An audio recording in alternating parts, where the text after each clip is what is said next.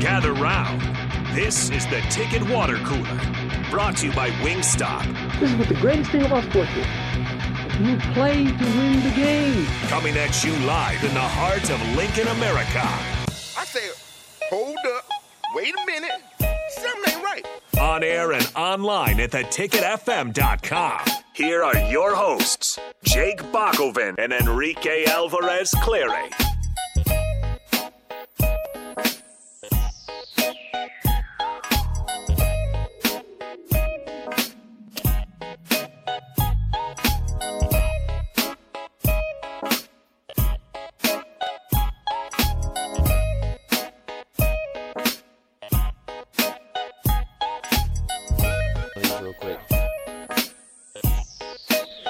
This is the Ticket Water Cooler here on 93.7 The Ticket and theticketfm.com. We are rolling through here our lunch hour going from 12 to 1, sometimes a little bit into the hour, a little bit as it is around 12:25, but we did have a special guest, Steve Taylor, in the building for the captain, so glad to make way for that, get a little extra airtime for that, but we got the Ticket Water Cooler rolling now. I'm Jake Bakoven. Rico is getting in place, ready to do some sports talk, and it's just kind of crazy because when I kind of think about, the Steve Taylors, you just kind of go through even more of the teams, usually have Terrell and VJ in here. You kind of think about the 90s and, it just kind of takes you more back to top, Steve's talking about his top 5 finishes and All-Americans. And there were teams before that. But it's just, it's crazy because whenever I, like when they were kind of discussing it, and I guess the biggest thing is when they're talking about recruiting, and Steve said something there that I've heard from a lot of former Huskers that you've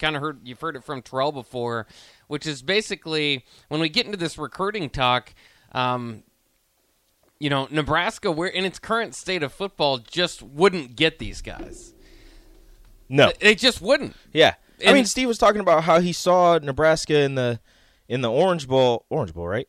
When they lost when they lost going for 2, and he's just like, I want to go there. Like that's the place I want to go. Is he saw them in the 1993 championship game, and then that's in the forefront of your mind. I remember Ralph Brown. I've asked him that before, and he just kind of put it bluntly, like, dude, I was one of the top recruited players in the nation, so I was going to one of the top schools. Exactly. I mean, that's what you see from these guys.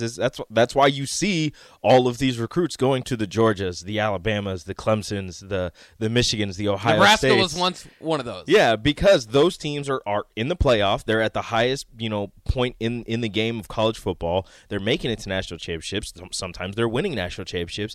And if you want to have a successful career, you go to those schools and you build upon the legacy that the people before you built. That's what Nebraska used to have, is you go there, the 70s, the 80s, the 90s, they built all this up. So you go there, you continue to build upon that, but somewhere along the line, something got lost, and it just hasn't been the same for a while. But, But when you obviously talk about it getting lost now, too, because we kind of lived through that transition, or at least, I have, is that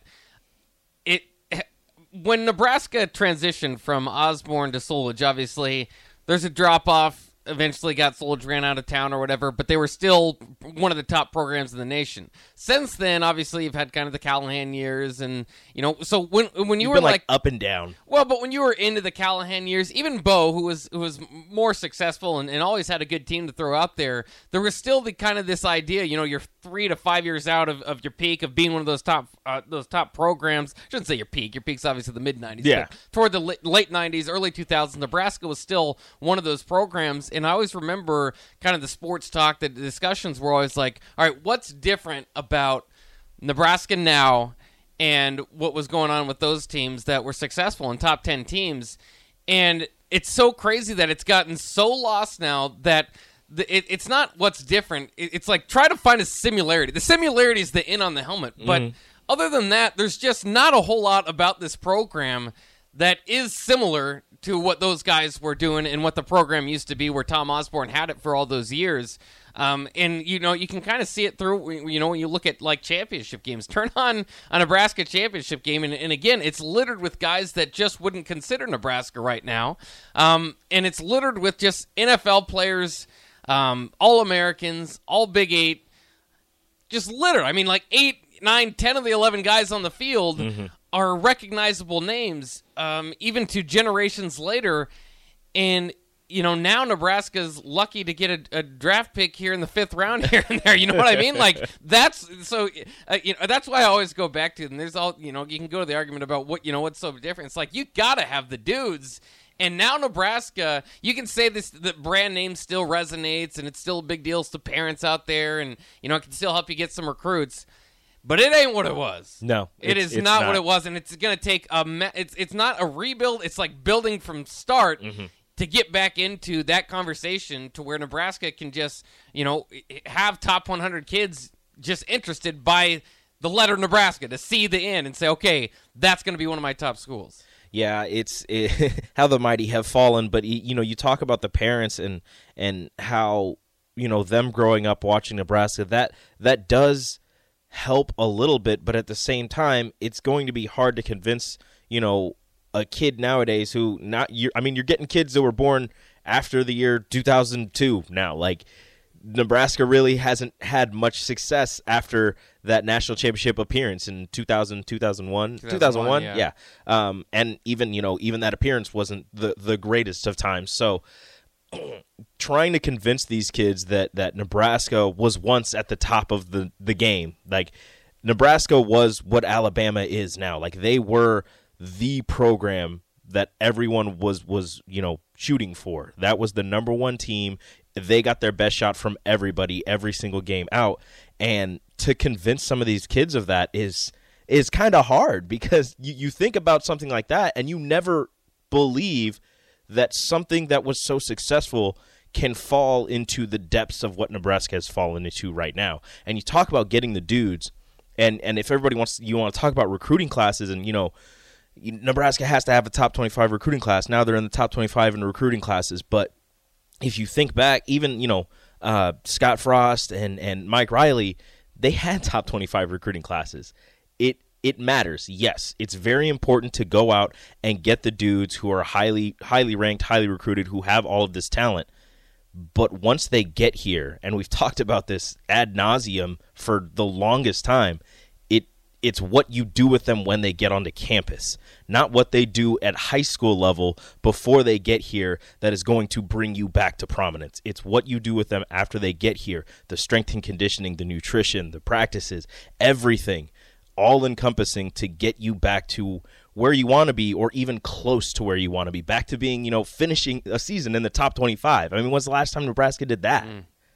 Like, not start the season in the top 25. Not a quick appearance. Finish the season in the top 25. That's success. Well, that was always the question when at the end of the 9-4 and 10-4 years with Bo was like, are we going to be 22nd, 23rd, or going to be just outside? So you he's going to get up to 14, but at the end of the season it'll be like 23. Yeah. But either way, that's way better than what we have now, obviously. And, with the recruiting rankings, and certainly like you were pointing out, too, it's important with the development, equally as important. But, it is maybe a thing where eventually you do kind of have to change your mindset.